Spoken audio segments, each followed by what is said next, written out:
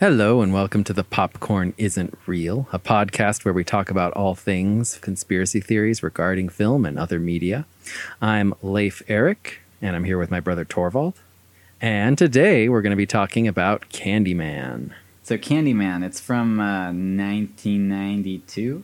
Yes, right? 1992's CANDYMAN, written and directed by Bernard Rose. So this is a film about a crazy ghost or slasher named CANDYMAN who kills people with his hook hand, and he kind of starts haunting this woman named Helen and making it seem like she's a murderer, right? Yes. My theory is that Helen actually goes crazy midway through the movie after receiving a concussion to the head from a man who was pretending to be CANDYMAN. And during the resulting insanity, she subconsciously pretends to be CANDYMAN, as well as exacting revenge on all the people who had recently slighted her. Now, one caveat to this theory is that this is a movie where there are two different possibilities.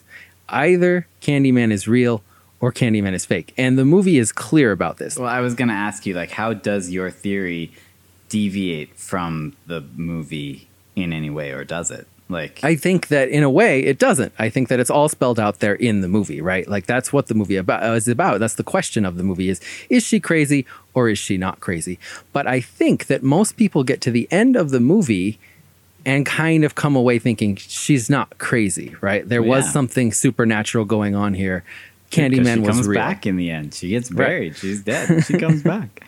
That's supernatural. She's a ghost. Well, and I would say that CANDYMAN is often just like listed as one of those like one of the slashers. You know, he's not necessarily as famous as Jason or Freddy or Michael Myers or Chucky or whatever, right? But he is often listed as one of those big name horror dudes. Well, I stop you here? Because that's actually something I wanted to ask you about. So this movie came out in 1992. Which for me, I don't know if you'd agree, but for me, the 90s is like prime time for slashers, right? Yeah, like it was shortly before their huge resurgence in 1996. But right? yeah, so it was like 4 years before Legend, Scream. You had I Know What You Did Last Summer. Yeah, there was just a huge resurgence of slashers. Is this movie part of that movement to you? Like, do you count CANDYMAN as a slasher movie? Is he a slasher? Like you said, he might be less popular than them. Than the big name slashers, but is he one of them? I think it's coming in at the tail end of the heyday of the 80s slashers. But I don't think that it was trying to be a slasher. I think that it was trying to be a psychological horror. And what happened was that because it was the 90s coming out of the 80s, they just threw a whole lot of special effects blood over everything and made everything really gory. Like a lot of times psychological horrors are more elevated, like they're kind of considered more high art, and slashers are not. And I think because they poured so much kind of like gory, cheesy blood on this movie, it got downgraded to slasher in a lot of people's eyes. But I don't think that's what it was trying to be. How do you feel personally, though? Do you feel that downgraded it, or do you think that suited it? I kind of feel like maybe the blood is a bit much, but it honestly, like, it never occurred to me. It was just when I was like kind of reading on Wikipedia about how this film was received that there were a lot of people who kind of didn't like it and thought of it as more just like a B-movie slasher horror with tons of blood. B-movie. Whoa. Bees in it. And that's definitely not what I thought when I first watched it. I thought, hey, this is a pretty cool psychological horror. Well, the reason I saw the movie CANDYMAN was because I was trying to watch all the slashers, and I noticed that on many sites like CANDYMAN was getting listed as one of them, and so that's why I watched the movie. But I actually thought it was interesting because I noticed that it was almost like a psychological horror, but I thought the fact that it was a psychological horror with a slasher in it, I thought that improved it. Like, I thought that was really cool. It added a certain like menacing touch to it. That so it's he's not just all in her head. He keeps coming back. Like, he's a slasher. Like, he'll always be there to mess stuff up, whether it's psychological or not. I thought it was kind of cool. And I do like CANDYMAN. Like, I think Tony Todd, the actor, is awesome. I think he's just got a really cool voice. He's good. He's just like he's so great deep. Voice, really menacing. His character design, I think, is really good. His just like weird fur coat that he wears, even though he was killed like down in the South or something. Yep. And then he always takes it off, and he's just a ribcage. And like that's what he does. Yep.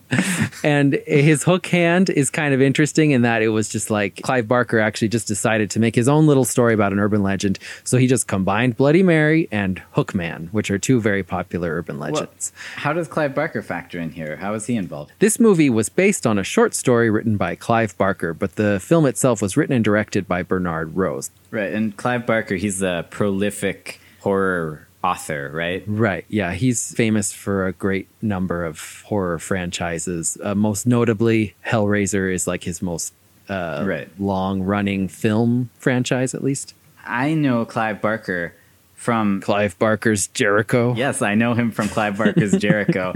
I know him from video games, first and foremost. Now, I've never played Clive Barker's Jericho, but I always thought it had a pretty sweet name. Clive Barker's Jericho.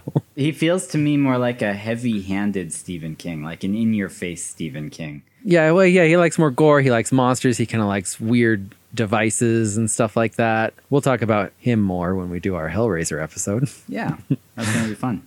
Well, today we're talking about Candyman. I really liked this movie. I thought it was weird. I'd never heard of it before you told me about it. And that was weird because it was a good movie. Like, I thought as a slasher, it works. As a psychological horror, it works. The acting was great. Like, yeah, there was nothing about it I didn't like. It didn't even feel like super old. To me, it actually, like, when Candyman's not around and there's not tons of blood, it feels kind of like Silence of the Lambs. Yeah, I can see what you're saying, kind of. I think a lot of people might be offended by that comparison. I think that it is an apt comparison because Silence of the Lambs featured Jodie Foster and her best friend was Casey Lemons. And in this, we've got Virginia Madsen and her best friend is Casey Lemons. So there is that comparison that makes it feel similar. Yeah, I mean, I thought it was a really good movie and I really enjoyed it, and it surprised me that I'd never heard of it. That was mostly what I came away from it with. Is I was just like, why have I never heard of this? This is good. Yeah, the first time I watched it, I was just like, this is cool. Like, it feels cool. It's not... I don't despite what we were talking about the gore, like, I don't think it actually is super in your face. It's kind of a fun little psychological horror. It's got this awesome Candyman guy in it. And it's kind of open-ended, a little ambiguous. And it also, like, the score for this movie is awesome. The composer was named Philip Glass. And just the main theme for this movie is just so great. Like, just so haunting and awesome. I think the gore of this movie was pretty in your face. Like, there was a lot of blood. There was a dog's head ripped off. There was, like, bee makeout sessions. Like, I don't know. Right, yeah. What I mean is, to me, it never felt like a cheesy, campy 80s slasher, really. Like, even the dog head, like, when I first saw that, like, sure, you can kind of tell it's fake, but, like, it looks kind of like a real dog head, and that was a very disturbing image the first time I watched it.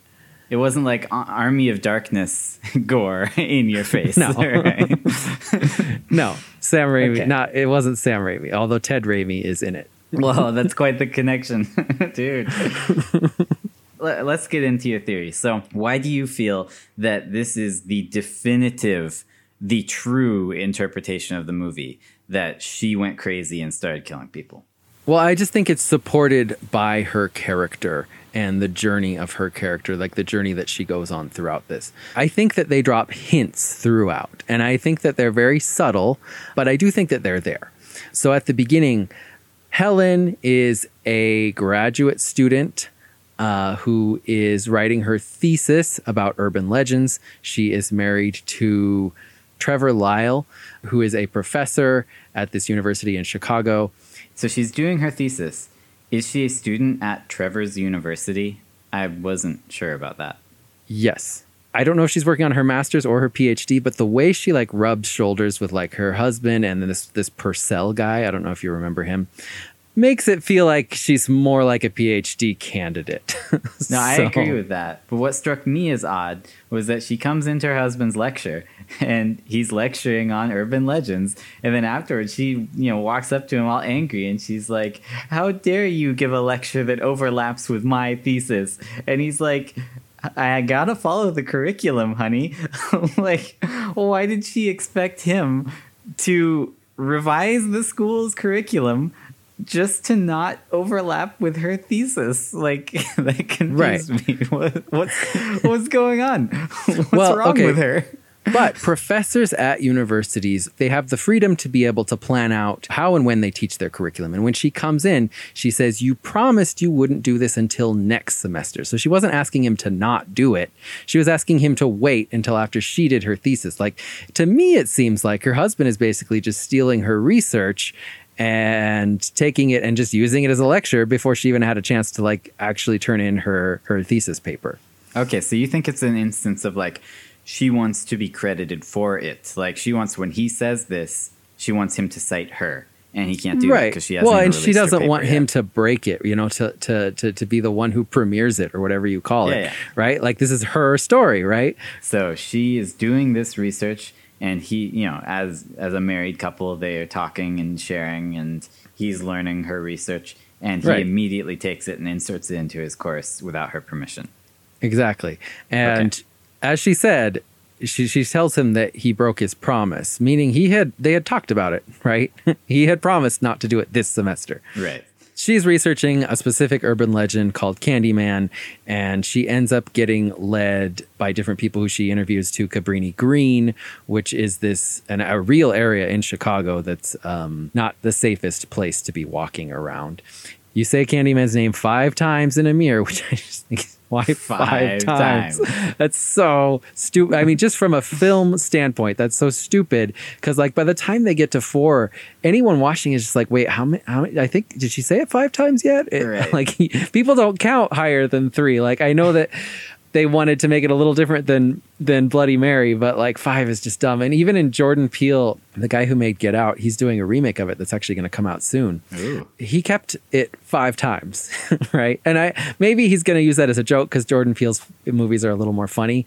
But I just think it's like it was a prime time, man, for you to cut out 2 of those Candymans and make this movie just a little faster and a little less confusing why they have to say Candyman. Like, it just gets awkward by the time they're up to 4, right? Like, especially at the end where he like accidentally says Helen 5 times in front of the mirror. It's like, dude, why are you saying Helen still? Helen. You already said it so many times. Stop saying Helen. Like, we weren't counting.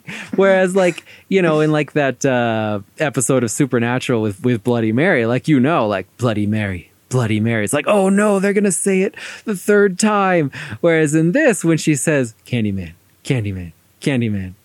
you're like, and then she pauses, you're like, oh, she's stopping because she said it 5 times, right? You don't feel the tension because she actually only said it 4 times and she's waiting to like, you know, build tension, but you weren't counting, so you don't know. And then she says that and you're like, oh, that was the 5th time. Right. So any aspiring writers or directors out there, take note. Viewers can't count. No, we don't count higher than 3, they can't okay? count past 3. Anyway. The urban legend is that if you say his name 5 times in a mirror, he shows up and kills you with a hook, right? And she does, joking with her friend Bernadette, say it 5 times in a mirror. And then she goes to Cabrini Green. Eventually she gets beaten up by a man who is real, who is not supernatural, who claims to be Candyman, who has a hook, and who the police confirm did murder people in that apartment building.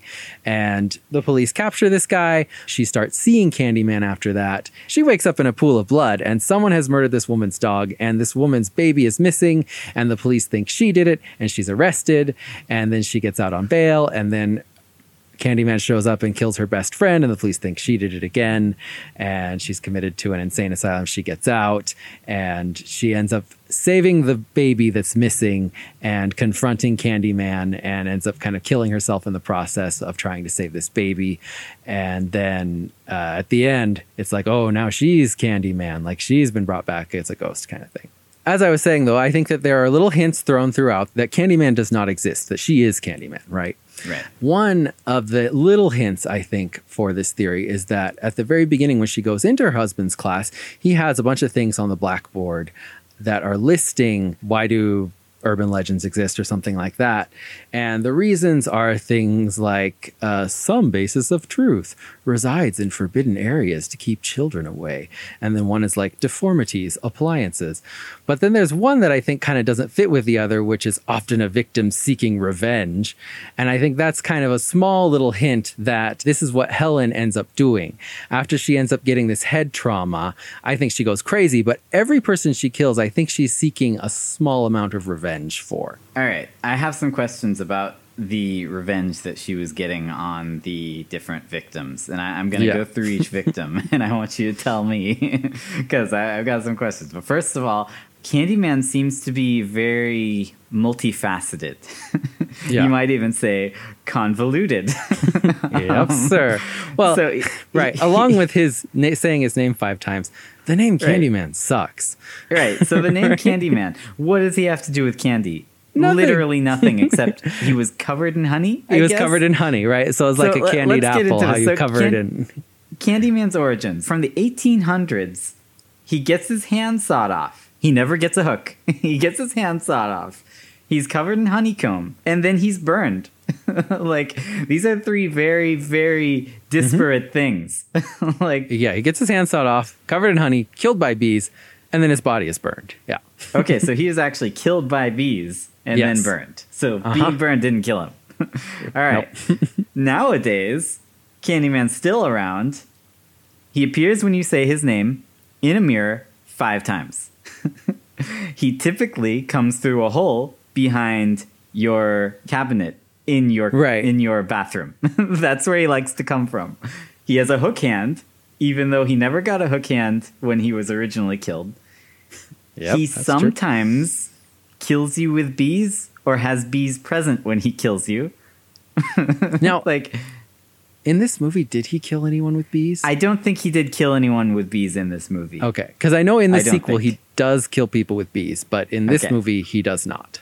Okay, I haven't seen any of the sequels, by the way. Well, we're not going to talk about them. They're honestly not really worth seeing. So okay, continuing with Candyman, a lot of the times he kills you in bathrooms, but not always. But he likes to kill you in bathrooms. He mostly kills you with hooks. Sometimes he, and correct me if I'm wrong, but I think they alluded to he chops off your genitals and puts them in the toilet. Right. He also hides blades in candy, but doesn't give it to anyone. He just puts it in his room. And he graffitis a lot. And he possesses people. Right. That's about everything I can gather about Candyman. No, this is a huge conglomeration of a bunch of different random ideas. The reason why, because Candyman's not real, right? Right. Like, aside from the very end of this movie, there's actually nothing supernatural that happens, right? There are a lot of different ideas here. And I think that's the point of the movie, is that it's an urban legend that has come together from a whole ton of different stories. Some of them true, some of them not. Like, maybe there was a man who was killed by bees and his hand chopped off because he had an affair with this rich person's daughter, in the 1800s, right? And maybe that story had circulated. But then a lot of the other things, that guy like, never had a hook attached to him, right? So that came later, is what you're saying. Exactly. And the hook thing, current Candyman is not real, is what you're saying. Like, he is nothing. He is fiction. Right. Yeah, he is completely fictional. Well, and the hook thing, I think, came about, and also killing people in bathrooms, all that stuff came about because there was literally a man in Cabrini Green who was coming through bathroom windows and was killing people with a hook, right? And they arrest that man. So I think, except the one murder that seems most linked to that man was the killing in the outdoor bathroom outside of the store. Yes. Which did not have a hole to come through. Right. But when she talks to the detective, when she asks, is this the man who murdered those people? He says, there's no question. This guy killed everyone. He was Candyman, and we know everything about him. Like, they've been investigating this guy for a while. So I think that's kind of why we can believe him, because this is his job. He's been investigating him. Presumably they have evidence, although we don't get into that, right? So Candyman is a conglomeration of legends. The living person who is imitating Candyman, his actions were being attributed to the legend. That's what you're saying. Yes. Mm-hmm. Okay. And I think And that he guy was probably, that was in his favor. Like he may have even spread the legends himself, like the new parts, because he didn't want people to testify against him or whatever. So the very first victim of, you would say, Helen as Candyman, right? Like that's your theory, was the dog. The dog, yeah. What did the dog do to her? I mean, it barked at her. Yeah, the dog barked at her, dude. She hated that dog. No, I think that as nice and sweet as Helen was, I think that Candyman, in a way, was born to do what she couldn't do. Like, I think it's a facet of her personality. And whether he's getting revenge or he's protecting her, I don't necessarily think what he does, there might not be a trackable motive, because Helen herself had head trauma, right? That's what started this whole thing, all the murders, right? Like, she's crazy. So something is going on in her head. She's losing time. She has moments where she can't move, just inexplicably she can't move. There are other times where she seems completely hypnotized. Like, her head's not working correctly. So I think that it was enough that this dog barked at her, that in her weird dissociated state, she would go and kill the dog, because there's this part of her now that's trying to protect her and trying to kill things that had slighted her in the past. Maybe the fear that that dog put into her was really deep-seated, and she needed to overcome it by killing that dog, or, subconsciously, that was how she felt. Yeah, it's protecting her. It's doing the things that she wants, maybe getting revenge, things that she wouldn't consciously do.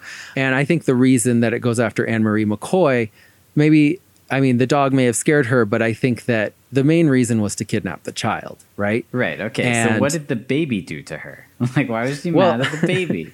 Okay, so the baby doesn't do anything to her, but Anne-Marie McCoy says to her, "You got kids?" Helen is like, "No, but I'd love one." So, and then she goes and she steals that kid, right?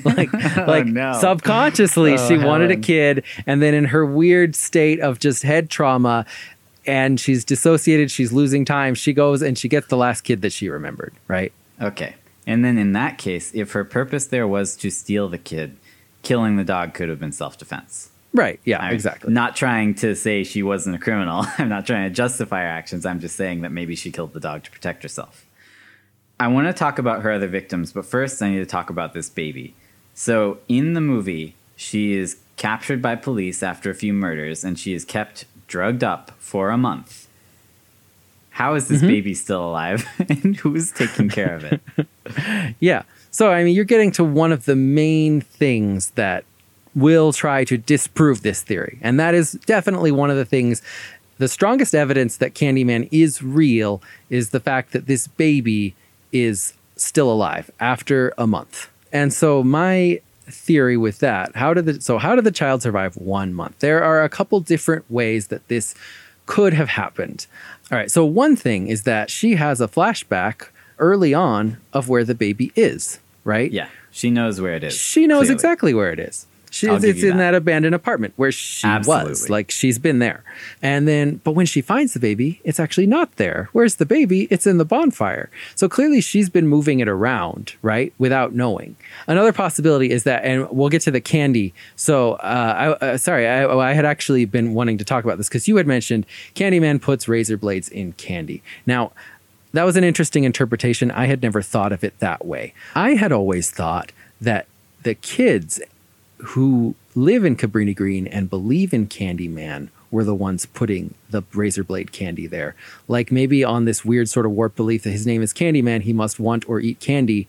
And also maybe we're going to hurt him a little because he's a monster, so we put razor blades in it. Whoa, I don't think most people would interpret it like that. Well, so you thought that Candyman put that candy there. Why? Because it is a very common urban legend that some bad guy I know put that razor blades in candy and then give them out. Candyman is a conglomeration of urban legends. He's a bad guy. He puts razor blades in candy. That's what bad urban legend guys do, right? Right. Okay. So, it doesn't really matter who put the candy there. But the point is, Candyman doesn't exist, and someone is putting candy there. And this is where the baby was stored. Maybe they did tell someone about the baby. When she's first arrested, they're asking a lot, "Where's the baby? Where's the baby? Where's the baby?" But then after she spends a month in that place, no one ever mentions the baby again to her. Right. Like, she goes and finds the baby. But I think maybe she didn't go and find the baby. I think maybe they found the baby. I mean, if it was in that apartment and it was crying, it wouldn't take long to find that baby, right? Like she went into that apartment just on her own with Bernadette, just climbing through the wall, and there was no screaming baby then, right? It would be very easy to find. I think that the entire ending where she saves the baby, I don't think that happens because I don't think that baby could have survived being in a bonfire. Like she doesn't survive being in that bonfire, and like presumably she's protecting it from the baby. Right. Like she's protecting it from heat with her own body, like I don't think your arms are going to protect a baby from extreme heat on all sides very long. Humans are 80% water. And water doesn't immediately conduct heat right away. Water needs to heat up. So I think having a couple of bodies on top of you, in between you and massive heat, I think that would act as a good barrier. Maybe that could help a little. I still think that baby would have died. Like she was really burned. It would have inhaled a lot of smoke. I don't think that ending scene happens. I think that she imagines the scene where she saves the baby and gives it back to Anne-Marie McCoy. I think that Anne-Marie McCoy already had that baby. I think she climbs out of the fire and looks at Anne-Marie McCoy, who has the baby, and just imagines that she saved the baby. I think that someone else already found it. All right. So So you think that scene happened in that she died in that fire, but there was no baby there. It was in Anne-Marie's arms the whole time. Right. And possibly she didn't even climb out of the fire as we saw it, because Jake sees a body in the flame. Right. And that could, that's probably her. Maybe she didn't even climb out. Maybe Helen just didn't get out of the fire. She must have climbed out because the whole crowd went and put a hook on her grave afterwards, right? Like they recognized her as the CANDYMAN. But that doesn't necessarily mean that she climbed out. People were probably... She must have, though, to make that impression on them. Like they were burning CANDYMAN. They see her climb out. Boom. Yeah, she's CANDYMAN. Sure. Right? She could have climbed out. I think it must have happened. But even her body in the fire might have, been like, oh, she was CANDYMAN because we were burning this fire for CANDYMAN, But it doesn't really matter whether she climbed out or not. My point was just that ending sequence, I don't think really happened that way. Okay. What it means is that at the end, when everyone from Cabrini Green shows up at her funeral, it's not an act of love as the film kind of portrays it. It's just them recognizing she was evil CANDYMAN. We're giving her a hook and we're leaving. It's like we've come to dance on her grave kind of thing. Not happy, but we recognize that this evil thing is dead. Right. Right. Yeah. We'll bury CANDYMAN's legend with her. Oh no, until Trevor brings it back. Right. Which again, I do think is another hint that they were the same person, right? She's buried with CANDYMAN in a way, right? She dies, as does CANDYMAN. And then the end of the movie, despite what the sequels may say, implies that she is now CANDYMAN, implying that there really never was a CANDYMAN to begin with. Yeah, I get that. Implying that CANDYMAN was fictional all along, and he is an urban legend that will continue to evolve and grow and change. And also, CANDYMAN's own dialogue in the movie supports that when he's telling her, we won't die, we'll live on, in the words and the graffiti. And right. I also just want to say that when this movie, we were talking about her reasons for killing people. When this movie opens, I think the very first line we hear is CANDYMAN narrating saying, "They will say I have shed innocent blood." And I think that's just a hint that all the people who she kills are going to seem technically innocent. Right. Also, that they will say that he did it, but really she did it. Yeah. Yeah. No, anyway, I actually like that. That's pretty good. Because he does say it with the inflection of they'll say this, but they're wrong. Right. Right. And it's the very first line of the movie. So she killed her best friend, Bernadette. Yes. Why did she kill Bernadette? Bernadette was nothing but nice to her. Bernadette didn't wrong her in any way. Here's the thing with Bernadette. Are they that good of friends? And by that, I mean every single thing that Helen does in this movie, Bernadette is always there to say, no, that's stupid. This is crazy. Let's get out of here. Stop what you're doing. She is constantly an antagonistic force to Helen. Right. And she's an anchor. She's holding her down. Exactly. Her back. Helen's obsession is originally with her thesis and with CANDYMAN, and she feels so strongly about this. She doesn't even want her husband to talk about it, and yet she's got Bernadette, who she's working with here, who's constantly holding her back from doing the thing that she's obsessing over. And interesting to note, when Bernadette comes into the apartment, we don't see what Bernadette sees. She just looks forward and gasps, and then it cuts. And then later we see the husband come home or something. I forget exactly. But Helen has just been laying there like awake the whole time. She didn't even like pass out this time. She's just like paralyzed, I guess. Yeah, she just can't move. Can barely talk. Yeah. And so a few interesting things to note in this scene. She's bloody, presumably because Candyman cut her neck with a hook. But if you look at the cut on her neck, it's a very clean slice, and she's holding a kitchen knife, which is bloody. Now, there's no reason for that knife to be bloody. Like when people actually arrive there and she's just laying there, her knife is bloody. Now, the last time we saw that knife, she picks it up to defend herself from Candyman. It's not bloody. Right. And then when we see her, there's blood on her neck from where Candyman hit her, but her arm is nowhere near her neck. So why is the knife covered in blood? Well, I think not only did she maybe cut herself with the knife on her neck, but she used it to kill Bernadette. Otherwise, what reason does that knife have to be bloody? So you think that she wanted to fight Candyman, and because she's Candyman, she stabbed herself in the neck? Yes. And then she killed Bernadette. And then killed Bernadette. Okay. Right. Because Candyman, the Candyman half of her personality clearly won that altercation. Another interesting thing to note in this scene is that when they show Bernadette's body after the police arrive, we don't ever see how Bernadette got killed, but Bernadette is covered with bloody photo slides. The slides that she had given Helen in the previous scene, and Helen had been kind of looking through them. Why did she do that? And I think it has something to do with her subconscious, like they were working on this thesis together, but she was holding me back, so I got rid of her, and here's the slides you gave me, your only contribution to this thesis. Literally the only thing Bernadette ever contributed was, no, let's not do it, you know? All right. So you think Bernadette walked in on Helen trying to kill herself, was real scared, and then got killed. Yeah. And then Helen laid on the floor until the police arrived. Probably, because she was bleeding a lot. Yeah. Okay. Or all even, right. It could just have to do with her weird head trauma. Like sometimes she may not be able to control her motor functions. Yeah, and also, it could have to do with guilt even. Over. Like she feels this guilt, so she's just paralyzed with guilt. Okay. But also rage because she hated Bernadette for holding her back. Well, I mean, like I said, a lot of this is very deeply buried in her subconscious. Subconscious stuff. Okay. My one thing to note there is you said, were they that good of friends? They were that good of friends. Bernadette followed her into the depths of that ghetto. No, Bernadette was certainly a good friend. Gang members and angry, dangerous people. Like Bernadette she was a true friend. Bernadette is a great friend. I don't want to sell her short. I just mean from Helen's point of view. No, I know. Maybe she felt Bernadette was not that good of a friend subconsciously. Okay, I can buy it if we're going under the impression that Helen is a deeply vindictive person, and she loves her thesis. Oh, and Bernadette was she does. Her thesis. I mean, so let's look at the scene with Purcell, right? They're just having a nice little chat at dinner. No, I agree. She's Helen venomous. Is like, she is. Actually, Purcell, we're about to bury you.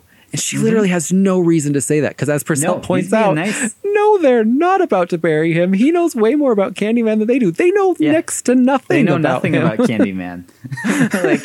Also, he was kindly offering to review their thesis. Like that's about the nicest thing any subject matter expert could do for a person who's currently working on a thesis. And I think this gives us like a window into how Helen's mind works. Like he is offering to do nice things, yet she sees them as this just pompous windbag, and she threatens to bury him, right? Like she's already thinking about death. I mean, she doesn't mean literally bury him, but still, No, I mean, this I have to give you. Like, this is true. That's how I interpreted the scene. I don't see any other way to interpret that scene. She loves her thesis. She is defensive and aggressive about her thesis. And like irrationally so, right? Too. Yeah. No, I mean, she doesn't like anyone who tries to butt into her thesis. Now, her last victim, I think, and correct me if I'm wrong, her last victim was her psychiatrist, right? Yeah.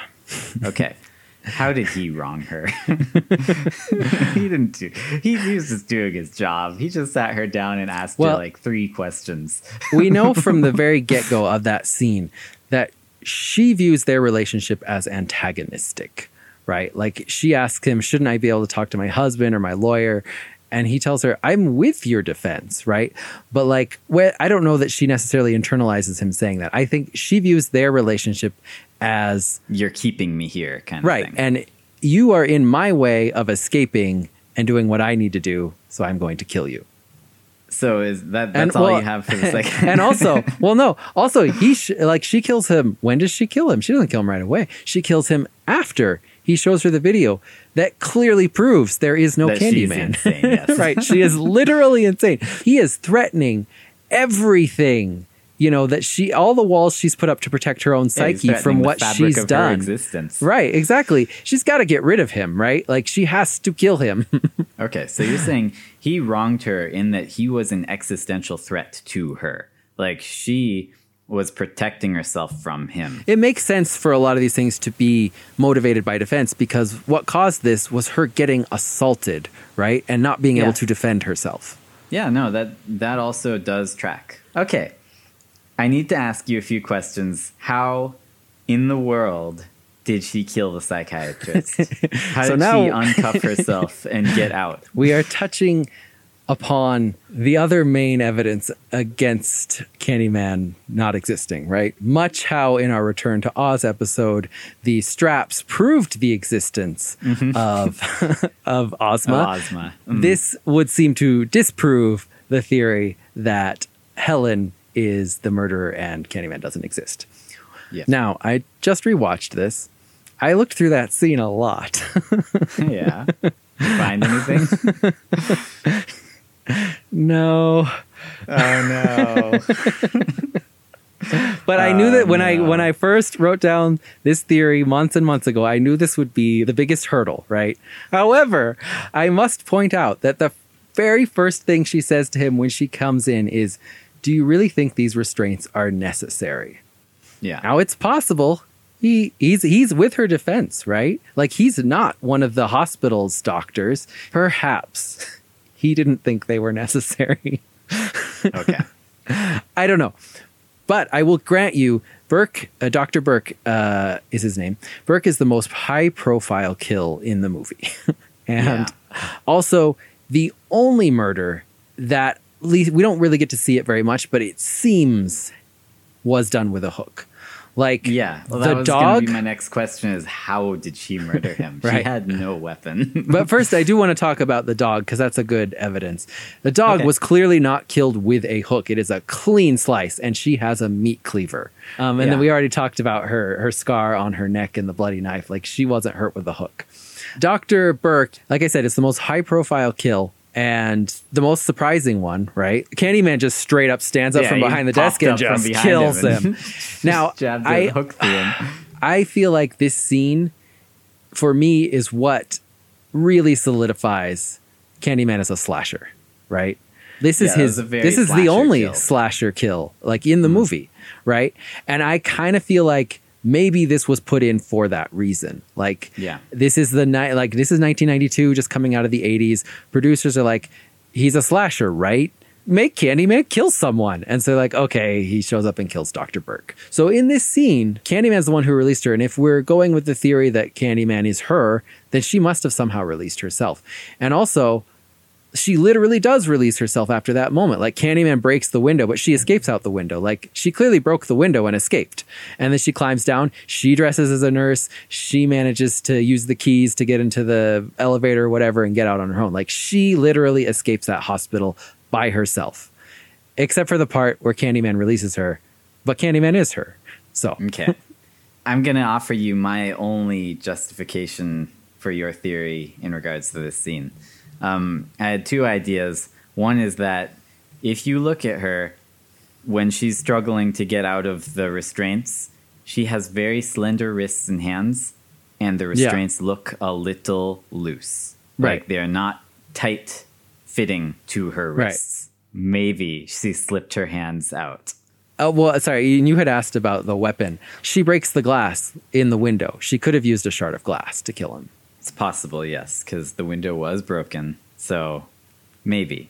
My other possible justification of what happened here is that the scene gets weird after she sees the video of herself. Yeah. And Candyman's not there, right? Like, she kind of freaks out, withdraws into herself, then looks in the mirror and summons Candyman. This is out of character for her.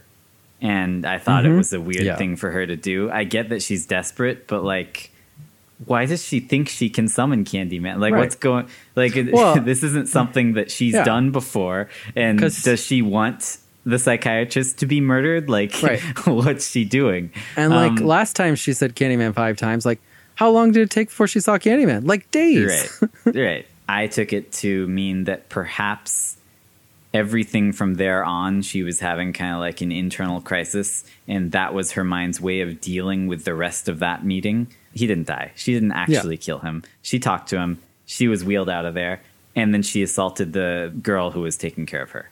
Right. Because that's the next thing we see is her knocking out this nurse lady who is taking care of patients. Right. Yeah. Because you hear people running around the hospital. It seems like they're looking for someone. It doesn't seem like there's a bloody murdered guy. Right. Like, it's not like, quick, get paramedics up here, call the ambulance. It's like, quick, find her. It's true. And like, that scene, like you said, is straight up weird. Like, there is no other scene like that. And like I said, no other kill like that in the movie. And like, Candyman just stands up from behind that desk and then he just levitates out the window. Like, he never does anything like that in the rest of the movie, which I think, it could be that the rest of that scene was just totally imagined. Even the part where she says Candyman 5 times, I think is notable because it's like she is admitting to herself, this is a power that I have, right? I can summon Candyman. It's almost her sort of going toward the idea that he's within me. He's a power that I have that can protect me and help me. Now that we've talked about all of her victims, if she was going around killing people who wronged her, why didn't she kill her husband or the girl that he cheated with? But she did kill her husband. Right, at the very end. Right. And so that's actually something I wanted to talk about. I think she did kill her husband when she came back to his house. I think that ending scene happened before the part where she dies because she's dead, right? I think she showed up at the house and she killed her husband. And I know that doesn't quite fit in with the girlfriend discovering him, etc. I think maybe she came into the house, she killed her husband. The girlfriend was, doing the whole thing, cooking food, like, what do you want? And then the girlfriend discovers the body. Maybe she didn't even have that conversation with her husband and the girlfriend, Maybe she just killed him and left. But then that interferes with the ending because it seemed like in the end, they were kind of hinting that either Trevor is now crazy or his new girlfriend is crazy and is going to be the next Helen, right? Yeah. Well, that was actually my other theory for how Trevor dies. Is true. Okay, maybe everything happened how we saw it. Maybe Helen did not kill him. And maybe his girlfriend, after having this traumatic experience where Helen showed up, also went crazy and killed Trevor. Now Helen's the urban legend, and this new girlfriend had a face-to-face confrontation with Helen and was driven crazy by that, and now she kills Trevor. That's kind of how I took it, but that's a little much, though. Like, yeah, that's the problem, is that Stacy didn't get any head trauma. Like, no. A lot of Helen's psychosis can be explained with, like, she did suffer brain damage. Dude, that's our favorite way to explain bad writing. She got hit on the head. Exactly. Like, you just threw a lot of stuff at me, but the one that you like most is that she killed him when she went home. Right. Because, like, out of everyone, he is the one who she has the most reason to want revenge for, right? Yeah, exactly. Not only did he, like, kill him? Like, he broke his promise at the beginning. We already talked about that. But also, like, she's pretty jealous of Stacy to begin with. Yeah, like, irrationally jealous.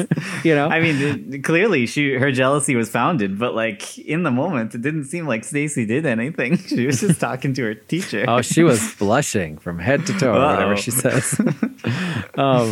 Also, like, the second time we see Trevor, he just like leaps on her in her sleep. Right. And he's coming home drunk. Drunk in the middle of the night, jumps on her in bed. Like, he was trying to scare her. Right. I don't know what's wrong. And he doesn't help her when she needs him the most at like 3 a.m. when she's arrested.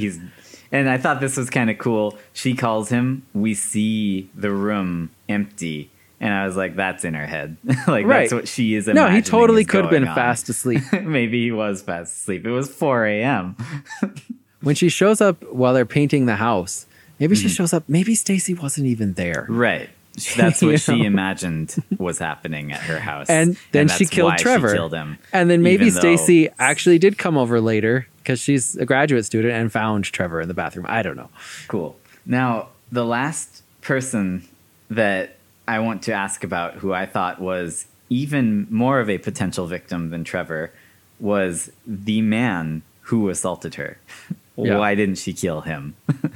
He Well- should have been the very first person that she killed if this is some sort of like Right. revenge psychological horror. Yeah. But again, as we've talked about, the first time we see her after she's assaulted, she has just a massive like bruise over her Yeah. eye, right? Like Yeah, she's she's beat in up. bad shape. She's in no condition to take this guy on right after the assault, is what I'm saying.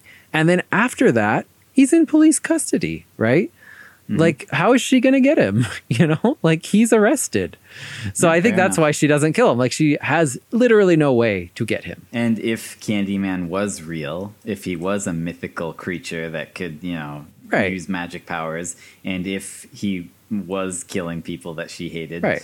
then he could have Why- killed yeah, her. why So wouldn't this he is have- more proof yeah. that he wasn't real. This is all in her head. Yeah, he could have Everyone who she teleported killed. her into that guy's jail cell and then she'd be covered in blood there instead of at Anne Marie McCoy's house, you know? Right, exactly. He only teleported her to places she could have gotten to by herself. Right. And So, the yeah, only I mean, people that- she kills in that's- this movie are completely defenseless. Right, just defenseless people, like her best friend who came to visit her, right? I mean, Right. except for the psychologist, I guess. Like, Or I in guess that the case, she dog was isn't totally defenseless. defenseless, but you know, It's a dog. it's just a But dog. yeah, dogs can be dangerous, but it's still just a dog. I do have a few more like little hints that maybe the filmmakers threw in, little things here and there from the very beginning that she was the killer. Dude, lay it on me. Let's hear it. When she first hears the story about Candyman from the cleaning ladies, she's sitting in her office, which kind of does seem to be slightly a classroom, but you know, she's got a desk there, she's writing, she's typing on like a ghostwriter word processor, like blue screen white words. Yep. Now we see her face in profile and there's a blackboard and there's a complex equation on it, just tons of numbers, right? And I don't know why that's there. She's not working in math, but it's interesting to note that this entire complex equation equals 1. That's the answer, is that there's only 1 from all these different variables. I think that could be a little hint from the director saying, hey, there's only 1 killer. All these little variables, all these different things, doesn't matter. There's just 1. It's just Helen. That's a bit of a stretch, but interesting. I mean, I didn't notice the equation, and it's pretty weird that it's all equal to 1. I mean, well, here's the thing. Working in Hollywood, I was on set for this one film shoot where we had already shot the wide, you know, the establishing, people come in, they do the scene, and then you cut to the close-ups, right? So we'd already shot the wide. We cut to the close-up, and in this close-up shot, you can see the fridge behind her. And then our cinematographer stops and is like, no, we can't shoot it like this. There is a white magnet behind her. And he's like, we can't shoot that. We need to black it out. And I'm like, but we already shot it. Like, to me, it's better to have continuity. And he's like, no, we have to get rid of that because if I shoot a white block behind her in a close-up like this, it means something. Like people who make movies are very conscious of what is in the frame, and anything that's in the frame means something. Anyway, that's my argument for that. Like, everything you see in the frame, someone thought about it. Even if it wasn't the director, someone thought about what they wrote on that blackboard. But I would say it's less likely that it was the director who thought about it and more likely that it was someone from the prop department who was just told, hey, make this place look like a classroom. Right. And they thought, what do classrooms have? Math equations. And then wrote one down, right? Right. I think that's the most likely thing. So another little hint, in her bathroom when she's talking to Bernadette and showing Bernadette that you can push through the back of the medicine cabinet, on her wall, she has a mask of Mr. Punch from Punch and Judy. Now, Okay. Mr. Punch is a man who killed his wife and child. Mm-hmm. She is a woman who ends up killing her husband and almost kills Anne Marie McCoy's child, which she kind of takes as her own. I mean, that's interesting. I think a Punch and Judy reference is a very odd thing to be in the film. So Yeah, I think just if on it's her there, wall. it probably has it means something. And then at another point, when Helen and Bernadette are going to Cabrini Green, she says an entire community attributes horrors in their lives to this one killer. And I think this is foreshadowing. She attributes all the horrors that happen in her life to one killer, right? Okay. But she's telling Bernadette that, of course, the killer doesn't exist, right? They're just creating this as a scapegoat for all their problems, which is also what she does. Oh, that's kind of cool. The first real image we see of Candyman is a painting on the wall, and she literally climbs out of his head, much like I was actually going to mention that. If will you be didn't. born from her head later. Mm-hmm. No, that one's very, very deliberate. That one's on the Climbs nose, right? Out of his head. Yeah. She goes into that room and sees it. She takes pictures in that room. Her friend gets the pictures developed, but we never see her friend viewing the Nope. pictures. She just says, "Here's the pictures," and hands them to her. And then Helen looks at the pictures all by herself On her own. and sees Candyman in the pictures. Right. Like, so that once again implies that what she's seeing is not what's real. I mean, that was another thing that I was actually going to mention, was that when she is looking at those pictures, like you said, she sees Candyman. She doesn't tell anyone. She doesn't pick up the phone. She doesn't be like, hey, look, this guy was right behind me, right? Like, I think in some way she knows that that's not real, you know? Mm-hmm. She's just using that to convince herself there was someone else there, but she knows she couldn't use it to convince anyone else. No, I agree that her reaction to seeing Candyman was a non-reaction. She was just like, "Oh yes, he's there." Like, what's wrong with you?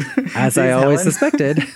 Another part about that scene which struck me as fabricated was that apparently her photos are like three-dimensional, and that projector is some sort of magical projector because she refocuses this photo to show something that was not in focus when the photo was taken. Right. Right. Which is impossible. She views the photo, Candyman is in the background but not in focus. She refocuses it to make him in focus. Right. Photos don't work like that, lady. Right. No matter what, that is clearly in her head.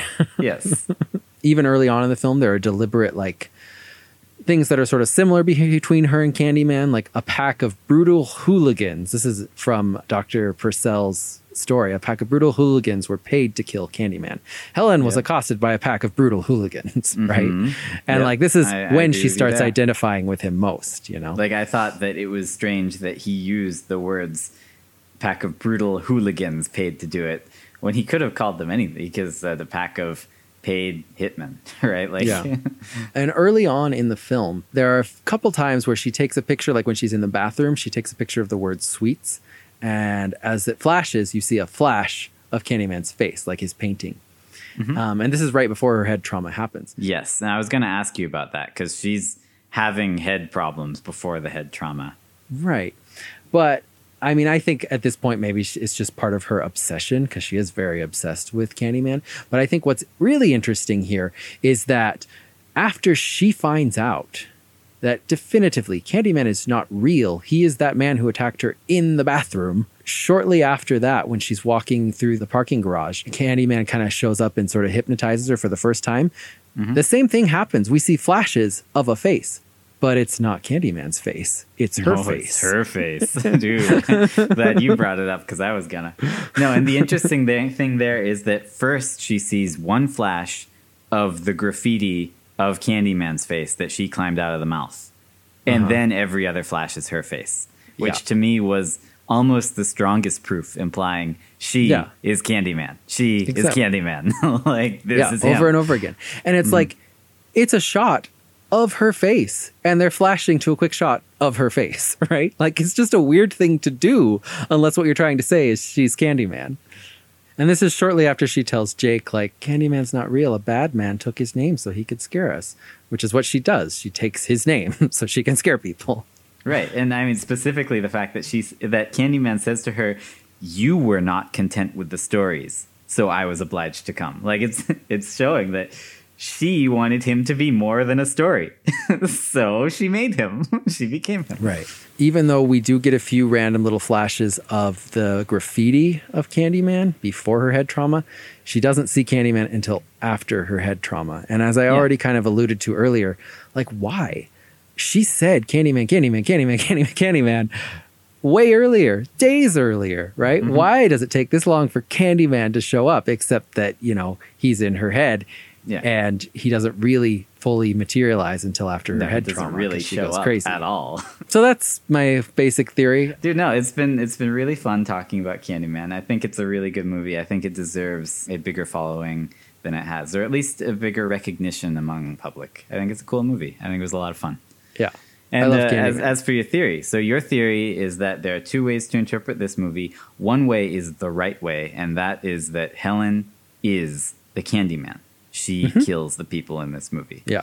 I can buy it. As I watched the movie, I was like, that's just the movie. That's not a theory. That's how it is. Right. But I do have to say, how did she kill the therapist? Right. Like, well, and that's why I'm the kind hole in your theory. of grateful for like those scenes of like, how did the baby survive for a month? How did she kill the therapist? Because that's what makes this a theory, right? Like without that, there would be no question, Yeah.